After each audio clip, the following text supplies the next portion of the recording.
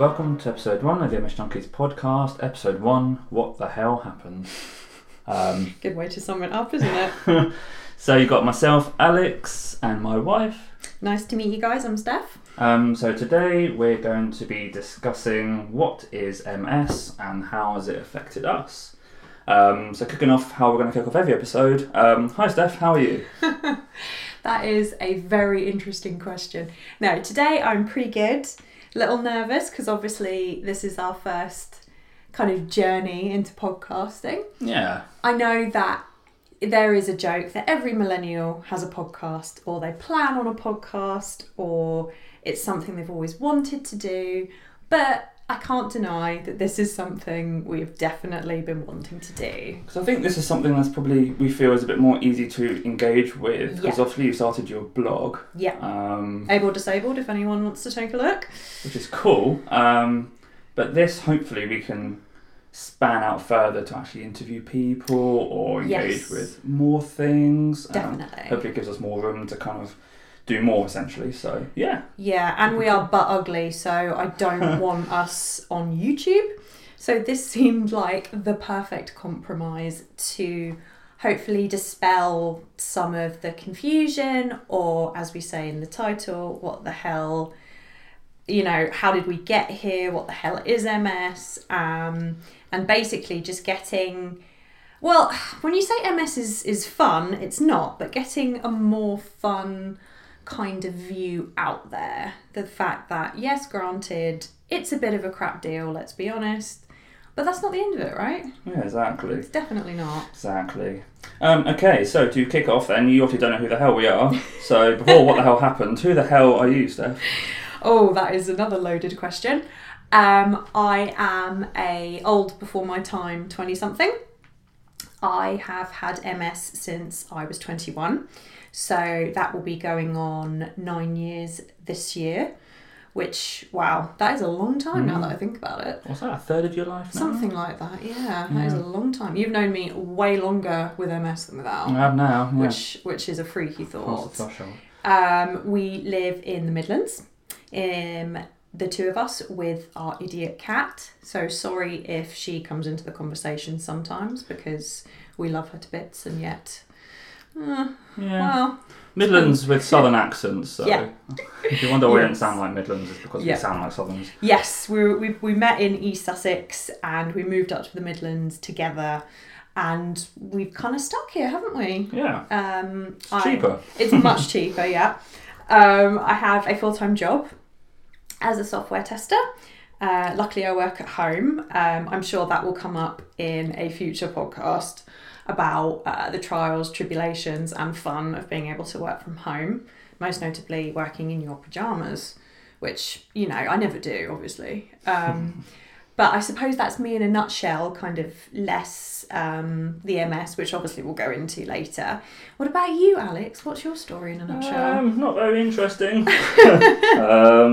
So I am into music, I'm into drinking loads of coffee. I started a coffee Instagram, as everyone apparently does now. It does very badly, as probably most people do.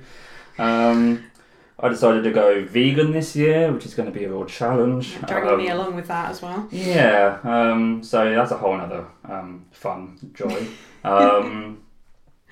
And yeah, we both then decided to do this podcast because we want to do more for MS as much as we can. Yes. And we feel hopefully our story, how we both kind of deal with MS in our own ways, and as a couple, hopefully we can share some insight and help others who maybe are going through similar things or different things, can see different perspectives, and hopefully we can broaden the whole kind of learnings around how people deal with MS and what's the deal with it. I mean, really. I'd like to make it clear right now that this podcast is not going to be one of those inspirational, you can do it.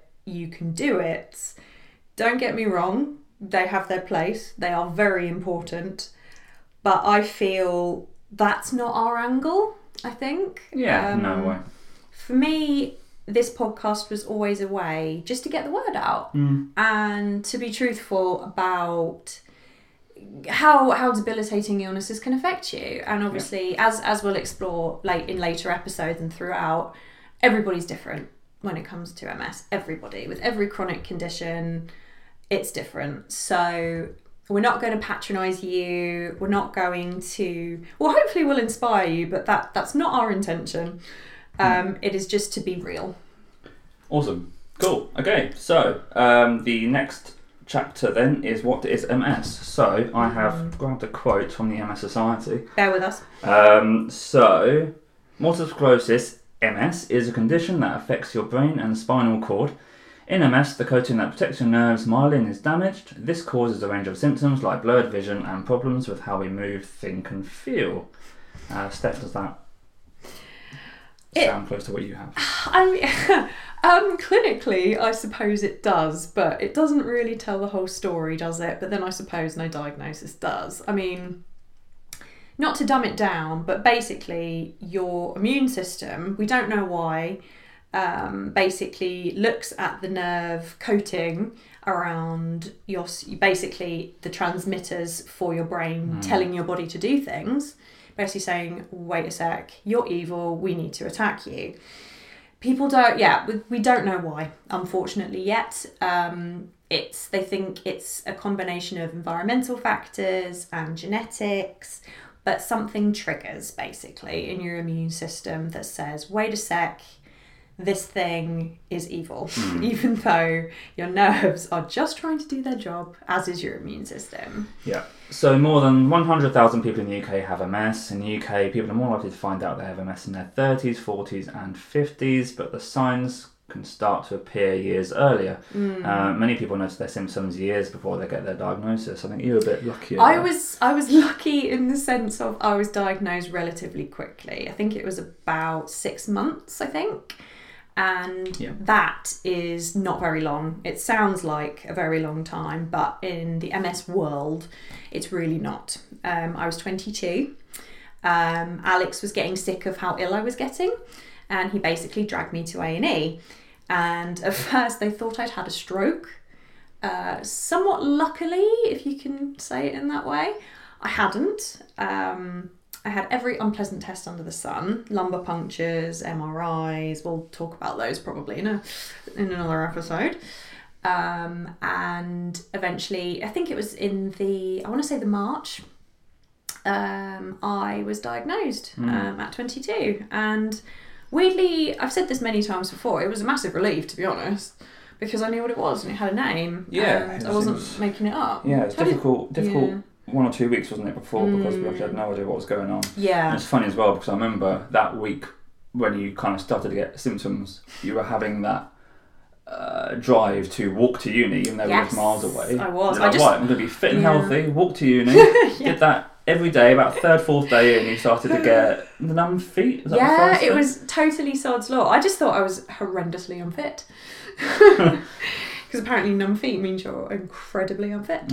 Yeah, and it started just to kind of spread up my legs, didn't it? And then I thought, wait a sec, this is probably not normal. Yeah, then we had to walk to the doctors, which wasn't that near us either, so that was a fun walk as well. We were students at the time, so we couldn't justify a taxi, could we? No, we got a taxi back, so... I think so, yeah. Split the difference. Yeah, it was... I don't remember ever being particularly scared, though, at the time. No. How petrified were you on a scale of 1 to ugh? I wasn't, not until you were taken to hospital and then they kept you in. Yeah. And overnight for days, which obviously is a bit... Yeah, was there for what, 4 days? Maybe. Something like that. Yeah, so that was a bit, something is wrong, but maybe good because they can now look at you rather than us just second guessing at home. Yeah, well that was always fun. So, and then obviously getting the diagnosis was good because then we knew what it was. It had a name, there's treatment. And I say good, it's still scary, right? Because it's like, oh, you've got MS. It's like, what the hell is MS? You know, at the end of the day, it's a debilitating condition. We can't sugarcoat what it is, you know, and I've never had any intention to. But no, it was definitely a relief for it to have a name and there's treatment. Granted, there's no cure. Who knows, one day there might be, but I'm not resting on it. No. Because I think that might be a bit unrealistic. Sure. Yeah, so But yeah, it was a bit scary at the time, but a relief as well. You handled it amazingly. I said to him more than once, you can walk away. You know that, right? You can. You know, I'm going to be a nightmare. You can walk away, but you never did. No, well, it affects both of us, right? So that kind of moves us on quite nicely to the next point, which is how does MS affect us? So I guess that has kind of evolved over time anyway, as conditions evolve. Definitely. And, we get new equipment and stuff to help us cope. So I guess right now, how do you say it affects us? It's a funny word, isn't it? Affect, because when things get thrown up, we just kind of deal with it, don't we? Yeah. I suppose. So I suppose when it comes to mobility, I guess the biggest thing was I use a wheelchair when we're going long distances. Because going to a shopping centre, you finally appreciate how undisabled friendly places like that are. No chairs, no nothing. And when you're a 20-something in a wheelchair, people can give you funny looks. But I prefer that to trying to find somewhere to sit.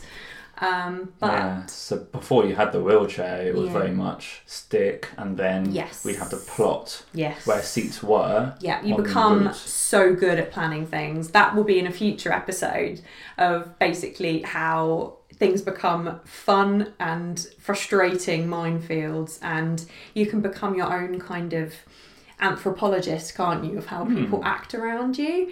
It's one or two extremes. We'll talk about this in another episode. But it's so funny just to see how people react, and my sense of humour is grim at the best of times.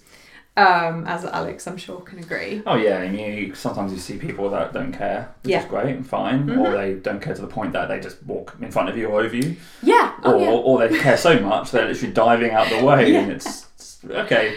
It's fine, but calm down. It's not too bad. People have literally tripped over to get out of our way, which don't get me wrong, I appreciate, guys, but you don't need to do that. It's fine.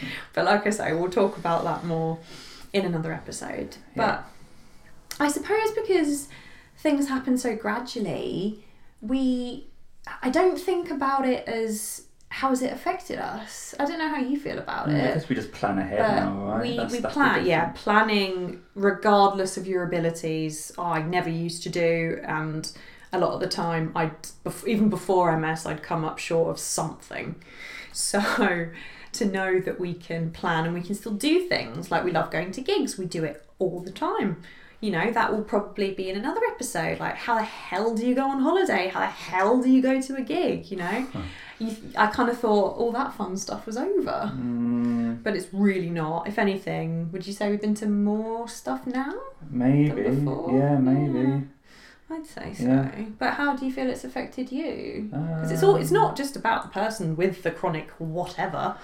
I guess you just think of the little things more. So, like, say if you're walking down a road, you don't think, oh, this curb's a bit got a camber to it, or there's a lot of potholes or cracks in the pavement here and there. Because when you're pushing a wheelchair, suddenly all these cracks in the road are suddenly devastating. When you're trying to push a wheelchair, it's funny. And when you're trying to cross a road and there's no dip to get down onto the road, suddenly you're looking for a dip in the road, and it's just, it's suddenly these things that aren't an issue to you when you, I guess, just walk, suddenly become issues, and you realise maybe how sort of undisabled friendly the world really is, I guess. The amount of trust a differently abled, I suppose, person puts in somebody pushing their chair, it's actually quite a lot, because you really do worry that you're going to fling someone quite dramatically out of the wheelchair. There's no straps, there's nothing. It's quite similar to, I went to Barcelona with my mum and sister,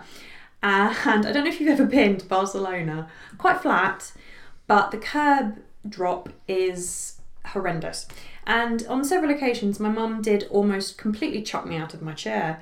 Don't get me wrong, she was more mortified than I was, but it does kind of show, doesn't it, how unfriendly this world can be. Yeah, for sure. But then there's also, there's also a lot of things where it is becoming more disabled friendly. Oh, definitely, yeah. I mean, I know we joke about people diving out of the way, but, when I've needed help, people do. They come to your aid. They really do.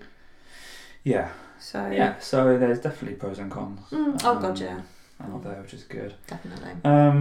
So why have we started this podcast? I guess we kind of covered that at the beginning, right? So we want to kind of share our experiences, share what we do, how we live our lives, compared to before you had MS maybe, and now you have MS, and it'd be great to talk to people and others who suffer similarly with MS or maybe other disabilities, and how they cope with, how you live your lives versus, everyone else. It's no two are the same.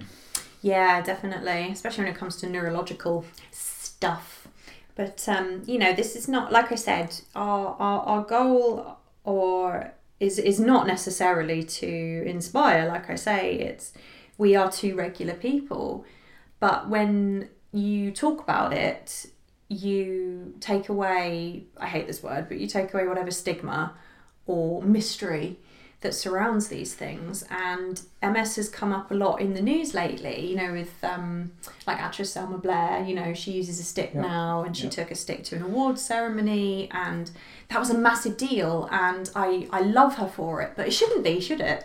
Shouldn't be a massive deal. No offence obviously to Selma Blair, because what she did was amazing.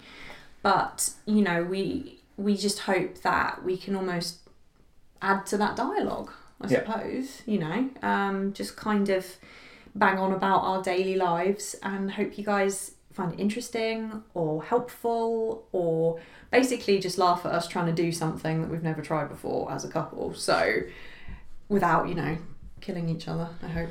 Exactly. So we're going to just be on Twitter. Yes. I'm just trying to find what the Twitter handle is. I can't actually remember. I told you we're new at this. We're the MS Junkies on Twitter. Yeah, so hopefully you can just search for MS Junkies, or I'm about to find out our handle. We're literally at the MS Junkies. Yes. One word. So follow us on Twitter. We'll try and tweet on there. I'm links learning, to episodes.